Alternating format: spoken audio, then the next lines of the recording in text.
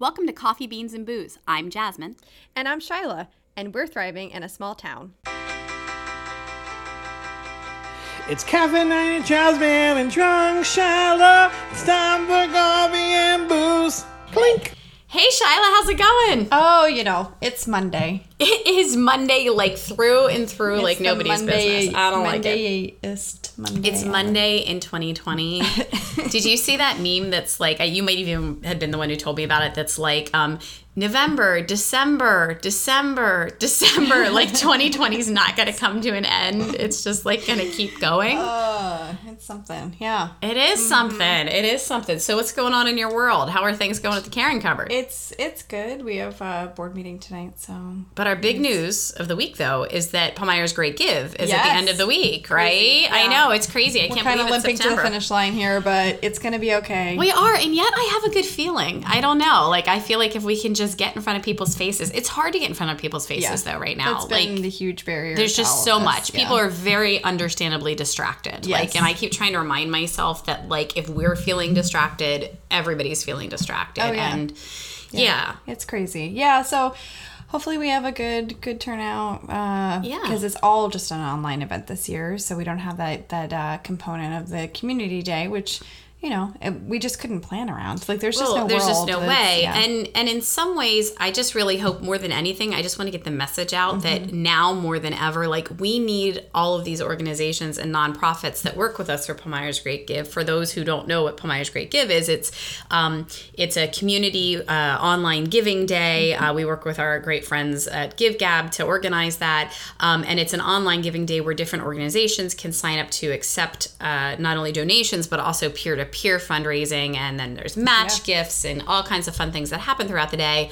But I think it's really hard for this message of, like, someday COVID will come to an end, and we want our communities to be just as strong as they were before. Absolutely. So. And a lot of the community organizations haven't stopped. They've had to figure out new and innovative ways to continue fulfilling their mission. So that's the other piece of this complicated puzzle, is that we haven't stopped doing the things. We've now had to bring in very different kinds of ways to manage. And you felt that on the theater side. Oh, completely. I'm re-envisioning all around, and every organization that we're talking to is doing that, and I can't imagine how youth organizations are feeling across the board. I mean, I haven't checked in with our friend Bethany at the Phoenix Center lately, but I would imagine that that's looking very different. And they haven't even been able to reconstitute because the church wasn't willing, and understandably so, to have that added component. So they're trying to figure out ways to be effective in their space, and it's all a challenge. And then how do you fundraise on top of, we need the fundraising, we need nonprofit support to exist to begin with,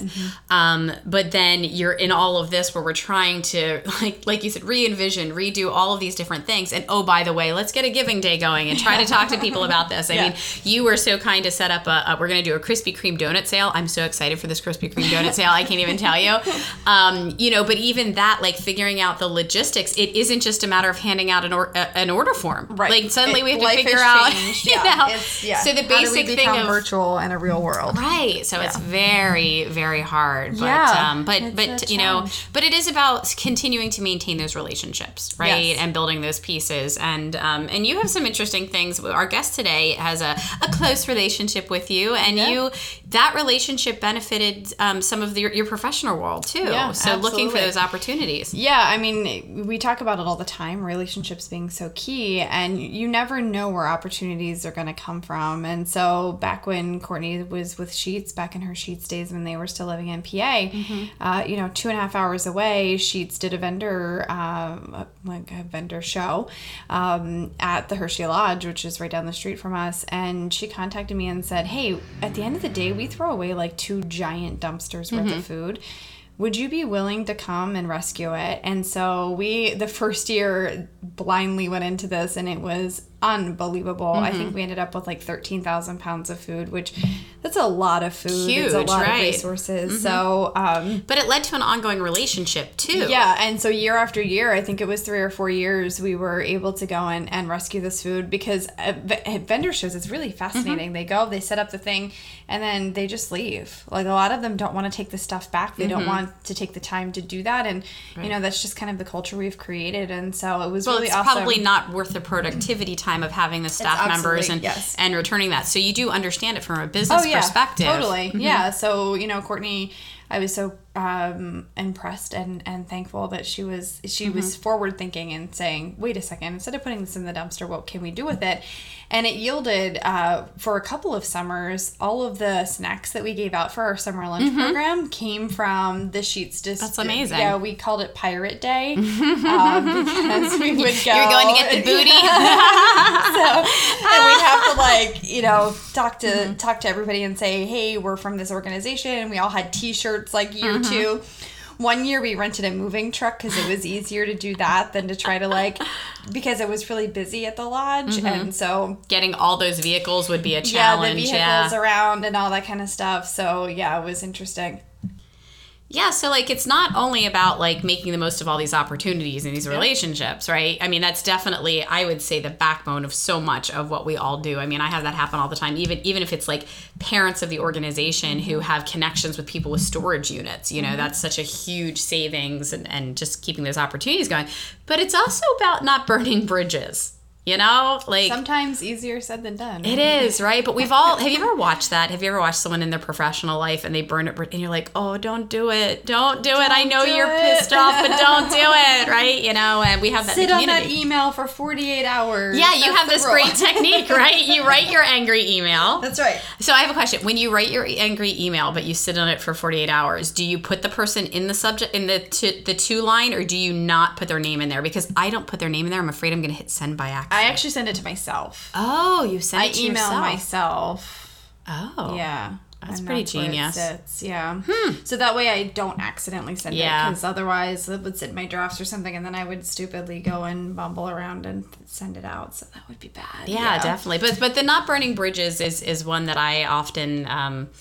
There's two pieces of it for me. One, I'm really painfully aware of that, and I really try to see things through other people's eyes. Like, I really try to be, when someone's going to be in a complete asshat, I like totally try to be like, okay, wait a minute, where are they coming from? Why is this? What if I was in this circumstance? Kind of piece. Yeah. But I genuinely and sincerely think that people, more times than not, are not feeling heard whenever they become total jerks. And so I try to not, like, I'm like, okay, wait a minute, what do they really want me to hear from this? And and also that doesn't mean that you can't terminate a relationship with something, but I think you can do it on more positive notes and just say, it's time. Especially in communities like this, it's really hard to not, or even being on the other side of that, having to be forced to terminate a relationship with someone. Right. That's a big challenge. Firing a volunteer. I can't imagine. And I always think it's interesting because when you use the term, you're firing a volunteer. Maybe that's harsh. Like, no, but it's true. Releasing from service. But it's true. All of the above, and sometimes you've had some really sticky situations where that's happened, where you just had to, for the better good of the and that's what it has to come down. It has to come down to that, right? Like, for me, it's less about my personality. If it's a personality conflict, I can live with that. Sure.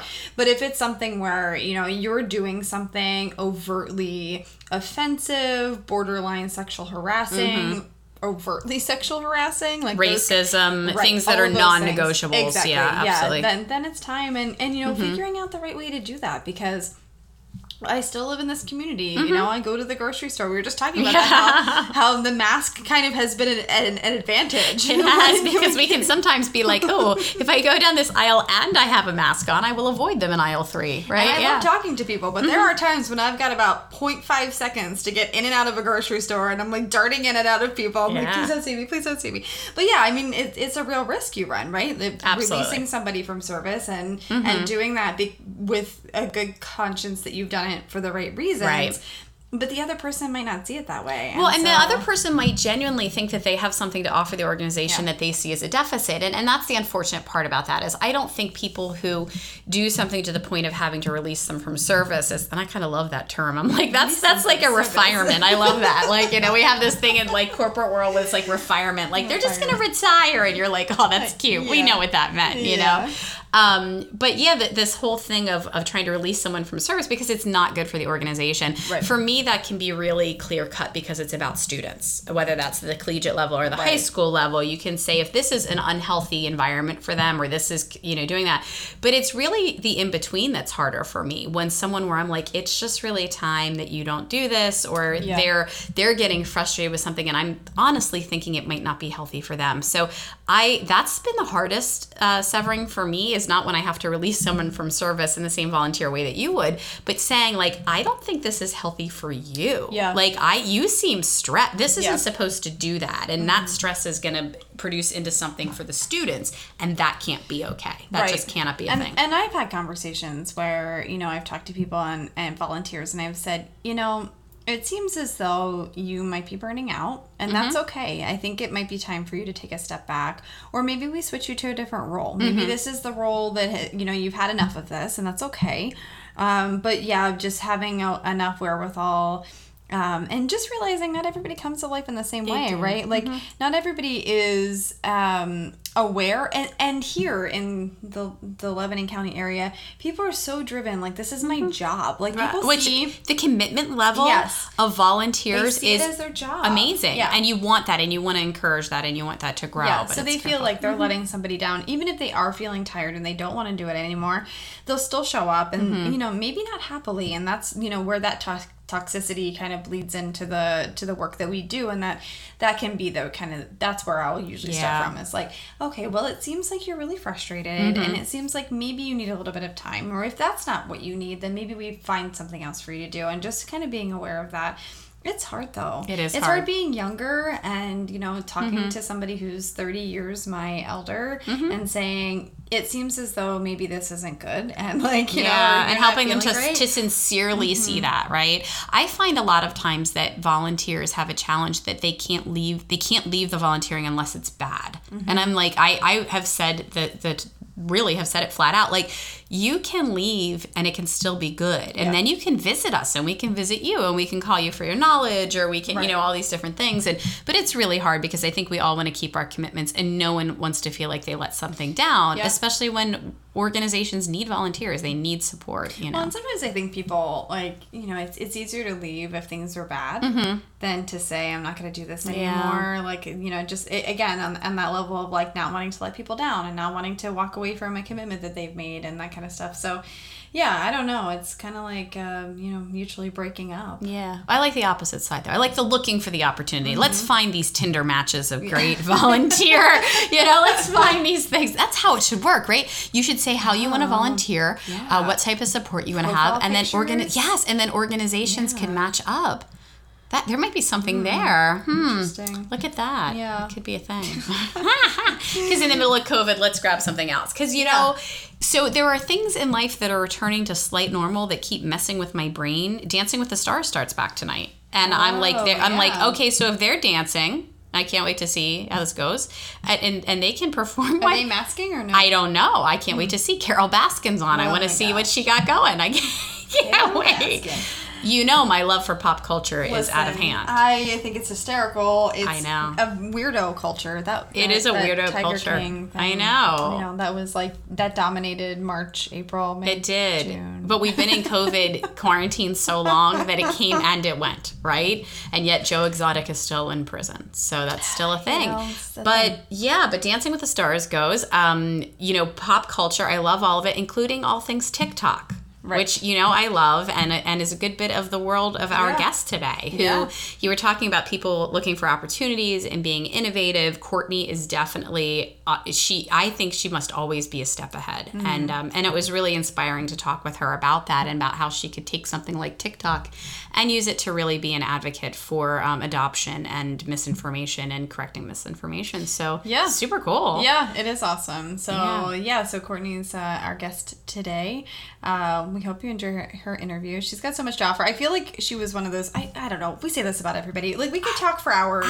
And hours. I know. She really was heartfelt, honest, and truly someone who I think understands the risk innovation ratio, which was really cool too. You know, it takes a lot to put yourself out there. At one point in the interview, just to give a little foreshadowing, you talked about how she was a cheerleader back in the day, and I kind of loved it because I was like, you know, it takes a lot to put yourself out there as a woman dancing on TikTok and doing a thing, but all for the common and better good. And so it was pretty cool. Yeah, exuding confidence and leadership in today's society is not always easy. So I not at all. I admire it. Yeah, for sure. So we hope you enjoy.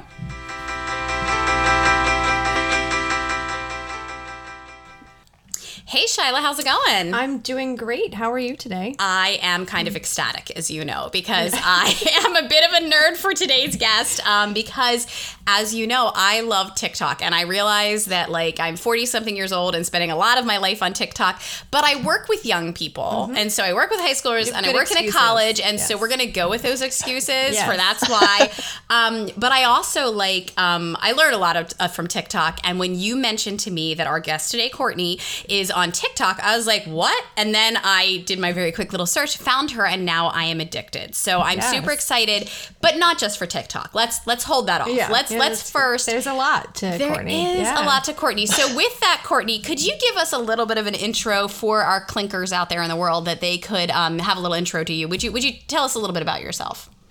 Sure. Yeah. Hi, guys. Thanks for having me on. Of course. So I am a mom in the Midwest. I have 3 little ones.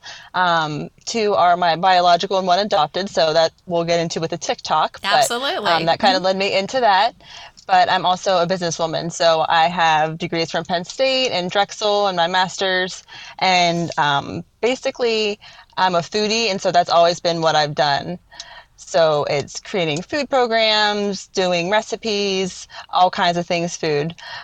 So I've done that for 15 plus years and then left doing that in December of this past year, which I know is great timing to create my own company. You're like, now, let's have a pandemic. Right, yeah. It was totally planned. I started my own company called Collaborate, where I can do that for other people. So hotels, restaurants, things like that. So like I said, food is really my passion, but my master's is actually in innovation and creativity.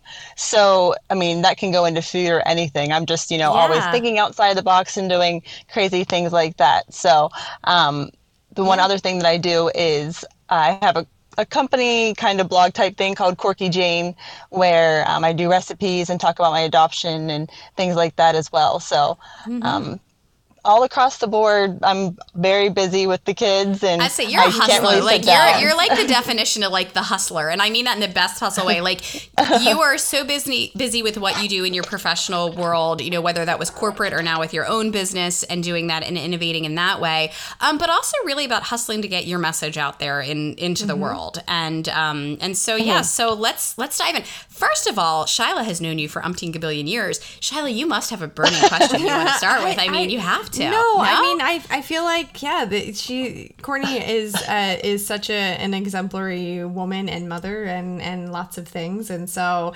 she's my sister-in-law. So I know. We didn't talk about that, right? Well, no, you did. And it's funny because I do, in many ways, Courtney, feel like I know you because, like when you have your friends and you talk about your family and you talk about your nieces and your nephew, and all of those things. So I feel like in some way I do know you. And I remember you worked for Sheetz for a number of years. And, Shyla would tell me about all the interesting things that you were doing to innovate there and change how they were doing their grab and go stuff and just all kinds of things. Maybe let's start there. Have you always been an innovator? Have you always been someone who looked at the world and said, I can change something here. I can do something different? Yeah, I think pretty much everything since I was in even elementary school. I mean, they'd say, do this project. And I'd say, well, how about I do 10 other things on top of just writing a paper? And the teacher would be like, yeah, that's awesome. Thanks. But that wasn't the project. I feel your pain. So, so it's always going kind of above and beyond. And yeah, I mean, especially with the whole food thing, I mean, I was doing that since I was little, where I would get random things from the pantry and make food. And my parents were definitely not foodies. And I'd be like, how about we put this and this and this together? And they're like, that's weird. And then they try it and they're like, oh, that's awesome. So it's kind of just always been the way that my brain works. So taking that risk Shyla's heard me talk about this a million times, and so have our listeners, that, risk and innovation go together. Like if you're afraid of risk, you can't innovate. And that's tough for a time right now. It's really tough because because we want to be innovators, but in the time of the pandemic, with all innovation, you have this risk, and we're all so risk averse right now, right? You opened your own business, decided to do your own deal here in December, which, like you said, is interesting timing. But I have a feeling that you kind of thought about risk in general. Like, how did you weigh the risk to innovation in making some of those decisions? Yeah, so I mean, beforehand, just because I'm a planner too, I made sure, I had more than enough money where if something happened and it crashed and burned, I was good to go. So that's a big part of innovation. I mean, you can be a risk taker, but a calculated risk taker. Yeah. And then also with this, even though most of my background's been in C-stores, it was, well, I'm not just going to focus on C-stores. It's going to be who else has food that's, grab and go or things like I've done. So focusing on hotels and schools and, going outside of the box in that regard as well. So just making sure that it wasn't, I'm just in this little box of convenience, I can really do it all. Yeah. And during this time, as it set you up, they need innovators right now. And quite honestly, schools and hotels and resorts and all those places don't have the bandwidth to handle that innovation on their own right now.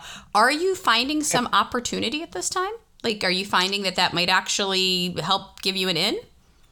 Yeah, I mean, there's a lot of people who are scared out there. So a lot of them are asking a lot of questions, but not quite ready to hire, But there's a lot of people that technology was a huge part of it, which it's weird. Whenever you think of innovation or you look up even innovation jobs, almost all of them deal with technology. And that's not me. I mean, I know about technology, but that's kind of most people think about. But with everything that's been going on with food, the biggest opportunity for innovation really is technology. So, it's the ordering without having to, touch people and, touch money and just all the different things you normally touch. Just how can you make it more technology based? So it's interesting how that's kind of been happening because I luckily have experience, with working with DoorDash and online platforms. And as you mentioned at Sheetz, I mean, you can't really touch more than you touch those touch screens, but now you can now use the app on your phone and that kind of thing. So, having that experience is really where people are asking the most questions is, how do I do an app? How do I do all the stuff? But expedite it. Absolutely. Do you think that being a woman in food service is an advantage, a disadvantage, or a mixture? I guess it's probably a mixture, but what are some of those points, the advantages and disadvantages? Yeah, so I mean, I'd say it's a little bit of a mixture. If you're talking about just making up recipes, people think that you're great. I mean, it's kind of a good old boys club, sadly, for convenience and QSRs and restaurants for the most part. So yeah, I mean, if you're making up recipes, it's, it's like my grandma makes recipes. So they can kind of make that connection. But whenever you're at a director level or a VP level, which I was at, whatever guy I was with, normally they would address them instead of myself. So, I'm trying to buy products and my husband standing next to me, they would be talking to him and he would just walk away because he's not in an industry. He just happened to be, at a trade show with me. So it's still, I mean, a good 10, 20 years behind other industries on understanding, females can actually do this job.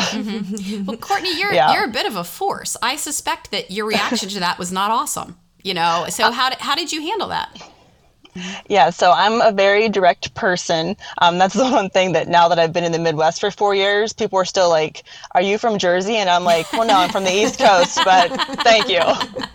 They're like, you talk too. Compliment. Thank you. Right, yeah. They're like, you talk too fast and you're too direct. But yeah, I mean, I would just tell them, I'm the person you want to talk to. And if you're not interested, then that's fine. And they kind of look at me confused. And sometimes I would just walk away. But then there's some companies like, we'll just say a big name yogurt company at one point that said, we won't sell to you and we don't plan on being in C-stores. And I walked away from them. And then I went and called their boss and their boss is like, oh, no, they messed up. I'm sorry. We do want to sell to you. So, I mean, if I want to get something done, I don't really take no for an answer. I kind of do whatever I can. Yeah, it's scrappy. It's good, right? I mean, I think there's some element of resiliency that you have to have in order to be higher level. And we talk about this sometimes, Jasmine, where like in lower level, you didn't feel the sexism and you didn't feel the pressures of being a woman. But as you promote in your field or, get higher jobs or managing people or expected to do things, you start to feel that pressure a little bit more. And I suspect that as you've gone along in your jobs, you've had different experiences with that, which is frustrating, but it's also kind of a challenge, right? Well, and I think and I think it's a combination of things too. Yeah, I think it's as you move up the leadership levels, I think you become a little bit more in general, competition for things changes, and awareness of what you're doing and the decisions you're making, it changes. But I think also we excuse a lot as women when we're younger and in the workplace because it's doing our dues, it's putting in our time, it's and those things are proving important. Ourselves. And those things are important. We do have to do all those things. I think the three of us would totally say, if you're going to be a woman in leadership, you're going to have to do all of those things. Yeah. But then you start to look around and you start to see, well, wait a minute, there might be an inequity here of where these gentlemen around me have gotten, and so I find myself saying no to things at this point in my career, not because I don't want to continue to be a team player or things, but because I'm like, no, there's other people who can do that, and it can be someone without a vagina. Right. I'm just saying that, and not to be crass, taking but no, notes, notes in a meeting. Who always gets the job of taking notes? Oh, Courtney, can you take the notes? Nope. I'm like, you're the only woman here, so yeah. No, see, that's where it comes in handy. I say that my handwriting is like a 2-year-old little boy's. Like, I mean, it is so bad. I should have been a doctor, so they don't ask me to take notes. Absolutely. But no, it's funny that you say that though. I actually had a board position that somebody contacted me and they said, hey, they're looking for a female who's worked in the convenience industry for 10 plus years, who's done coffee, everything from coffee roasting to, packaging, everything. And in my mind, I'm thinking there's literally not another female I know who's done that for a chain of even like any size, like great. So I had a great interview, hour and a half long, and then found out later, oh yeah, no, they decided to go with a guy.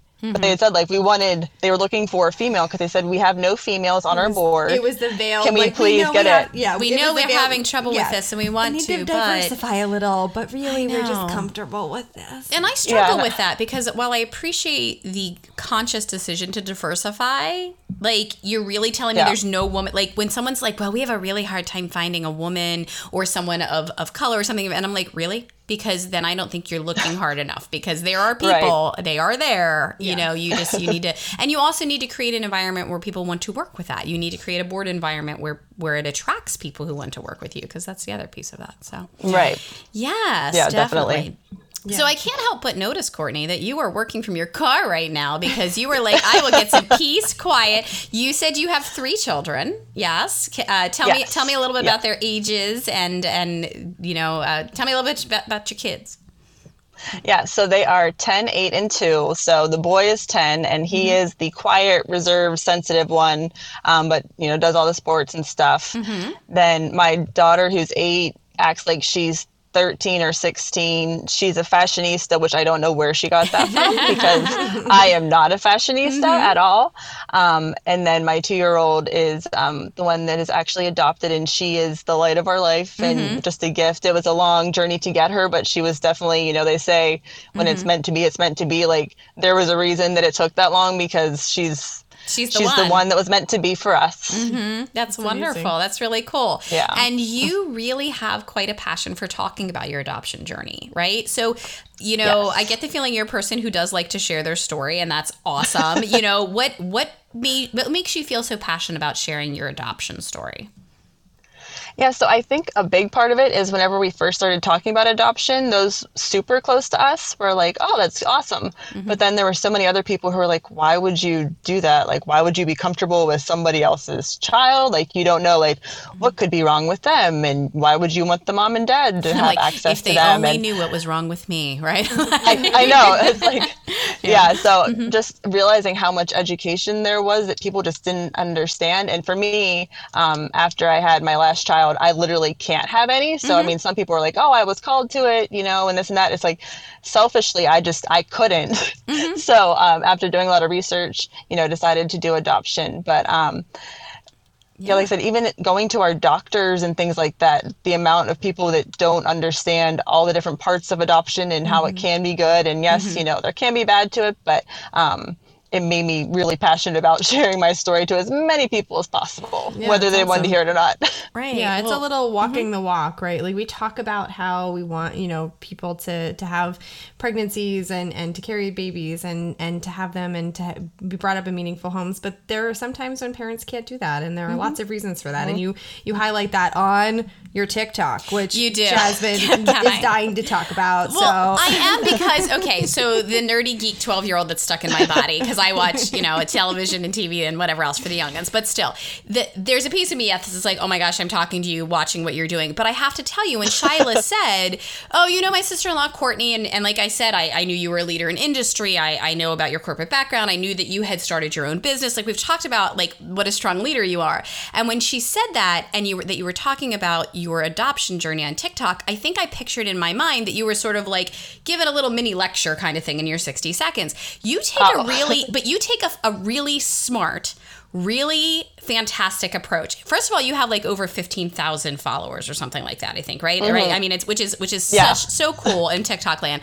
But you take the approach that like you really understand the medium of TikTok. You dance the dances, and then along the way, the facts and the stuff. You answer questions. It's that cheerleader in her. Were you a cheerleader? About that? She was a cheerleader. I was a cheerleader. Yeah. Even competition. You were a great dancer. Well, I love it, and it makes sense. But talk about bringing all of your talents and resources together, because truly, it isn't like here's a mom with an adopted child who's talking about these things.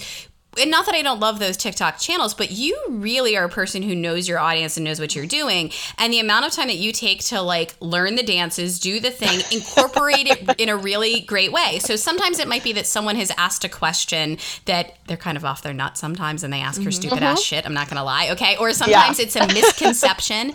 But I think, that's a long way to get to my question.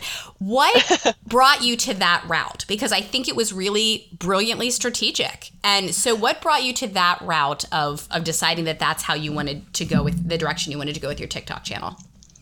Yeah, so originally I thought that I would do it to promote my food business, funny enough. So if you look at like the first one, I honestly was lip syncing to a thing about poop. So we'll just forget about that one. Yeah. And then the second one I even do where I'm like dancing, but I have spatulas and stuff in my hand. So I was really like, no, I'm going to go the food route. And people will start asking. Yeah, those were horrible. So then the one day I'm like, you know what? Maybe I'll just do one about adoption and see, if anyone likes that, because then that can send them to my blog and they can see the other food things that I do. Right. And that one, like, it just went to like, 1,000, then 5,000. I'm like, wait, is this what viral is? And then I think within 2 days, it went to 800,000 people had viewed it. And it was literally me just there lip syncing no, but like to different things. It was like things that weren't true. Misconceptions and things. Yeah, it was like, would you ever let your child meet their birth mom? I was like, yes. And like, so super simple. And I think it took me less than 10 minutes. So I'm like, oh, well, maybe that's something to think about. And then I did more of other genres, if you will, and they all flopped and did horrible, even though I laughed looking at them. So as I did more and more adoption ones, I had a lot of people that were watching them, and then a lot of people commenting who, were birth moms and stuff, who were saying, hey, like I'm actually feeling seen. Like not many people know, but hey, I'm one. And like there's a lot of birth moms who don't want to tell people because most people, a lot of people look down on them or assume things or judge things. They're like, I love that you're making it seem like a positive thing. Thank you.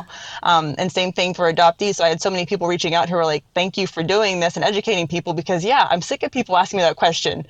Like hopefully they'll actually listen. So then that just kind of drove me to, like I'm making up all these lists of things, and, I have pages and pages of notes of things that I can still cover, and it's only just scratching the surface. Yeah, I mean, I definitely every day, in my following piece, and you come up, and this is not going away. Like this for you can tell you have a really clear message, you have a clear audience of what you're doing, and I find it so incredibly interesting. I learn something from it like every day, and so we can joke about the fact that I'm on TikTok too much, but it's also like I came across ADHD TikTok, which for me, it's definitely mixed messaging for me, because it's feeding my ADHD, but it's also teaching me so much stuff. So, but no, truly.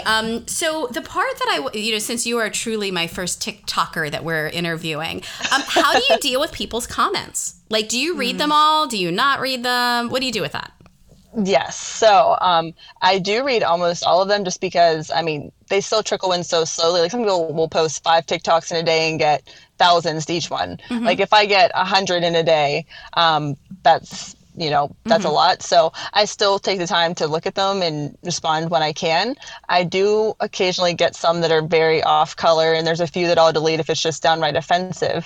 But on TikTok, it's pretty good. But what I found actually that happened this week is some people found me on TikTok and then went to my blog and found my business page and decided to start attacking my business page. Oh. So started commenting there. Because you're a brand now. So yeah. Yeah. So whenever you go to my business page, though, it's like, here's how you make Rice Krispie treats. And here's like how we did our garden. And then, adoption sprinkled in. So anyone who's following that page is kind of like, wait, what are these people talking about? Because I mean, these people are just off their rocker with what they're talking about. So this past week, I feel famous for real because I've probably had to ban 50 people from my page and delete it. And I'm like, this is why people have people to do this. That's so they right. don't have to read these crazy comments, because some of the comments, even though they're people that are hurting and not coming from a normal place, it's crazy, and it does hurt to read a lot of it. But at first, I was like, should I stop? And then,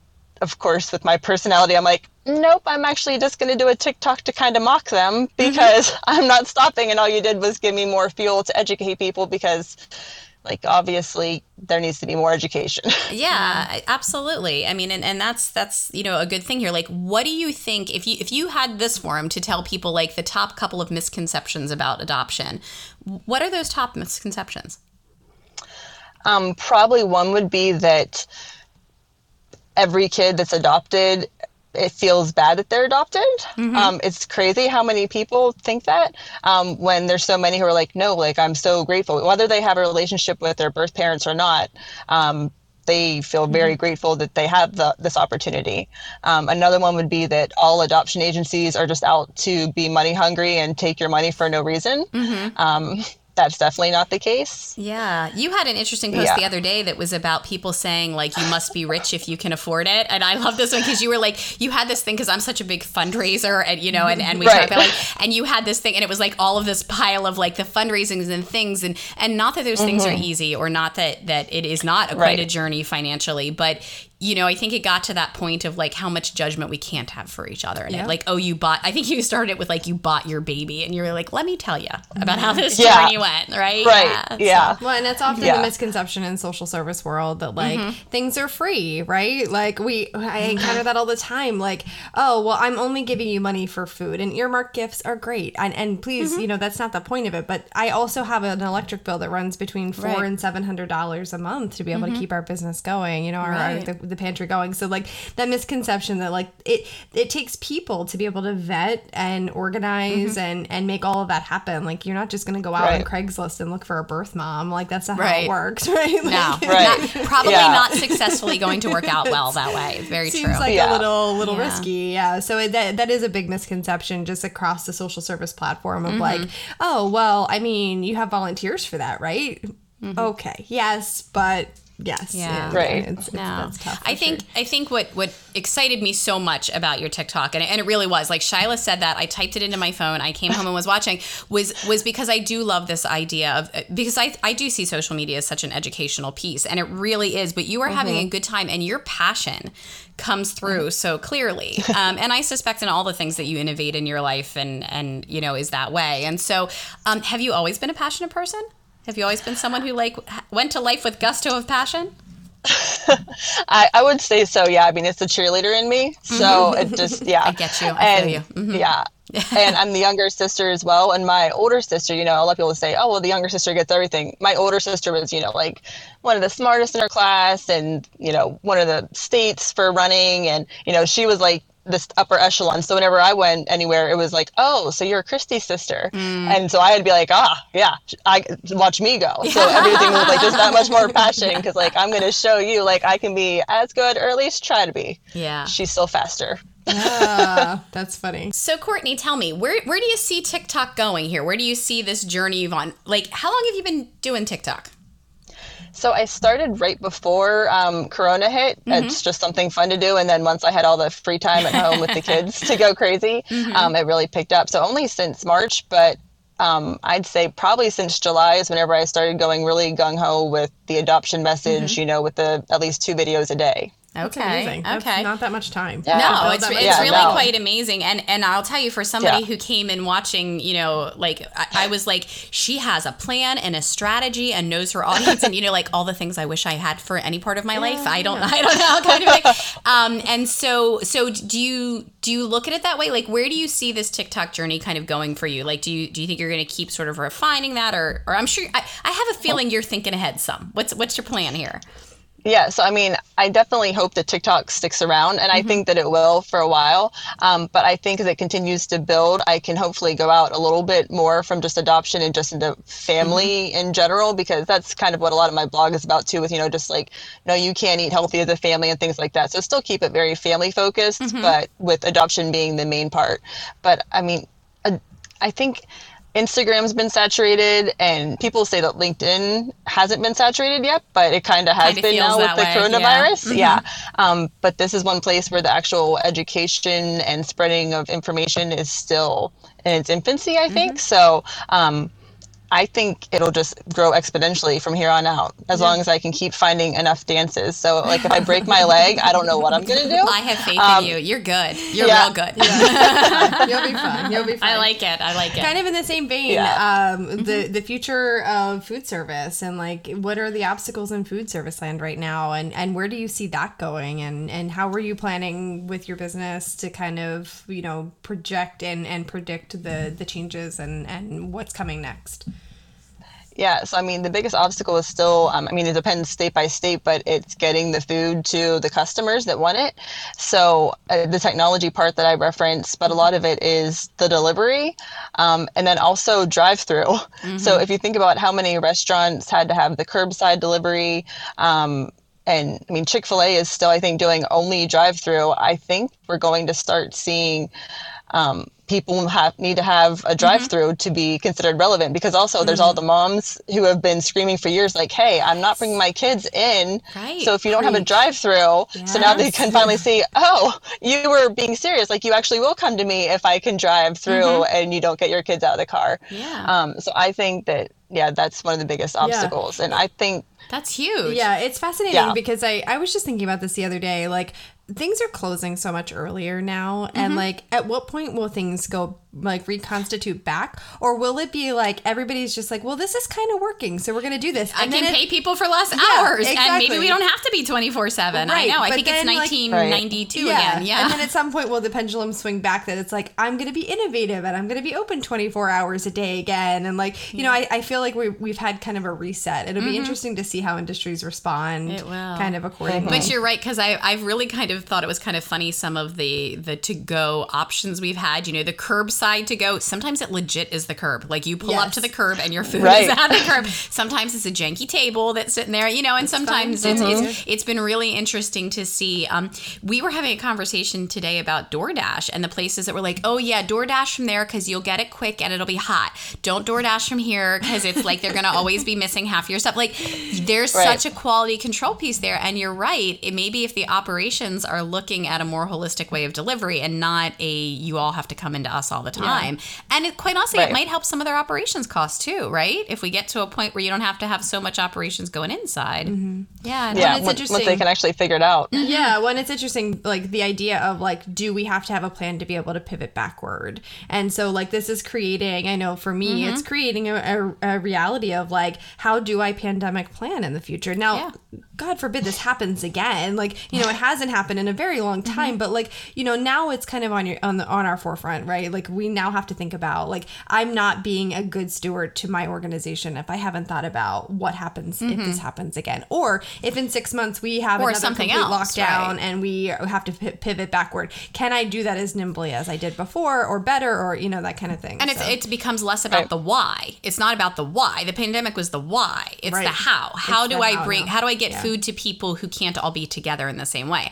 how do I get food to individuals instead of thinking them just as customers all as one big group, right? You know, Right. And I'm battling with that in the theater education level. You know, I was talking with my mother-in-law today, and she was like, well, are you just not going to have something this year? And I said, I have students going off to school for theater regardless. I still have an obligation to deliver to them this, like I would never not provide that education to students. I have to figure out the best way to do that, because I won't accept a world where, oh, this kid who's going to have a future and this just doesn't get that opportunity. Right. That's not, you know, and I understood she was trying to say it of a, like, you know, in a nice way, like, oh, is it just not going to be? And I'm like, nope. If we're not supplying it in the school and we're not supplying it, then we have to figure out how we're going to do this, you know, and you're in the same boat of not, the why doesn't matter. Right. All of us are kind of feeling that, but industry specific, right? Absolutely. Like where are you and what does that look like? So Courtney, it's been so wonderful talking to you. This has been really great. We cap all of our interviews with 3 questions, which I know I primed you a little for. So I was like, just in case. Yeah. So Jasmine kicks it off with our first question. I do. And you have some background in this, so I'm excited to hear. What is your favorite coffee beverage? What's your go-to? So it's honestly just plain coffee with vanilla unsweetened almond milk and Splenda. Okay, so, that's it's boring, but I had like 10 a day. But specific, you know what you like. I'm down for that. Absolutely. So Shyla represents the booze in this relationship. I'm sure you're absolutely shocked and surprised. And so she has question number 2 here. Yeah. So what's your favorite adult beverage cocktail drink if you're going out? So it is a spicy jalapeno margarita. Oh, yums. Can you get that everywhere? You probably can't get that everywhere.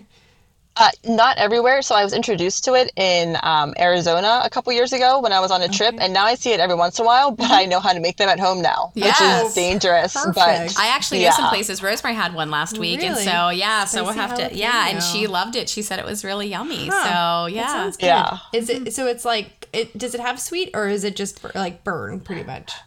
There's a little bit of sweet, but normally like a lot of people will put the jalapenos in with the tequila, so it actually infuses the spice into the tequila, so you still have the other sweet aspects, but just kind of like kicks you at the end. I was gonna say, is it on the back end you get the burn? Okay. But it's not like a harsh burn. It's like a little tingle. Okay. I think I might like this. I know. I think we're gonna. All right, we're gonna gonna get this. Maybe you'll share your recipe with us. We could post it for our listeners, and we could all have a little beverage party. Good stuff. There you go. Yeah, absolutely. So our last question is our favorite question. We end every episode with this, and that is, Courtney, what is your passion or passions? Because I feel like she kind of told me. I love it. She texted me and said, "Do I have to pick just one?" No, and I was like, "No, we are women of no limits. Come on now, lay it out. Yeah." Yeah, so my passions are really food and family, and the family is so broad where, it's what does a family look like, and it's might not even be blood, and it might not even be, people who live in the same house, but it's just, what is family and how can you be happier and healthier and more accepting as a whole. And then, the food thing, anything food, how can you try more food, make more food, and get that out into the marketplace. So those are my biggest passions for sure. And I guess I should probably mention running too, because I eat all the food. So running is another passion as well. Which is awesome. That's self-care, right? But I was going to say, is that part of your self-care regimen? Are you good with the self-care? Are you good at that? We'll say yes, because I try. I think if I didn't try to do self-care, I can't even imagine what I would be like. So, I try to do at least 100 miles a month. And that's, even if it's inside on the treadmill, because with the 3 littles at home, it's sometimes hard. But it's not always about the health. It's just about I need my me time and feeling the endorphins going and feeling human again. Yeah, absolutely. Well, it's interesting. You bring up the concept of family, and, I feel like in this time we've had to really position ourselves. I don't know what Indiana looks like. You're kind of far away from us. But, for us here, we've really had to be locked down, and then we kind of had some restrictions lifted, but it's really not, we're not functioning at 100%. We're maybe at 50-ish percent.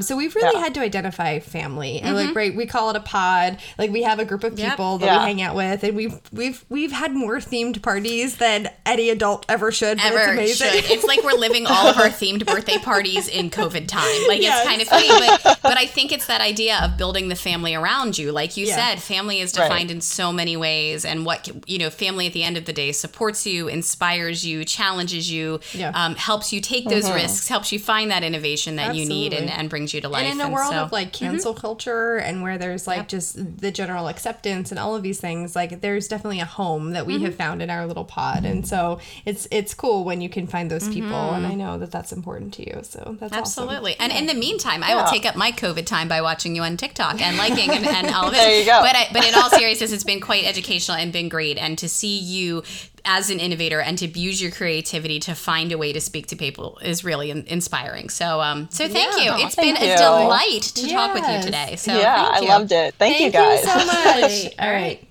Thanks for listening. I'm Shyla. And I'm Jasmine, and we're thriving in a small town. It's Kevin, 9 Inch Jasmine, and Drunk Shyla.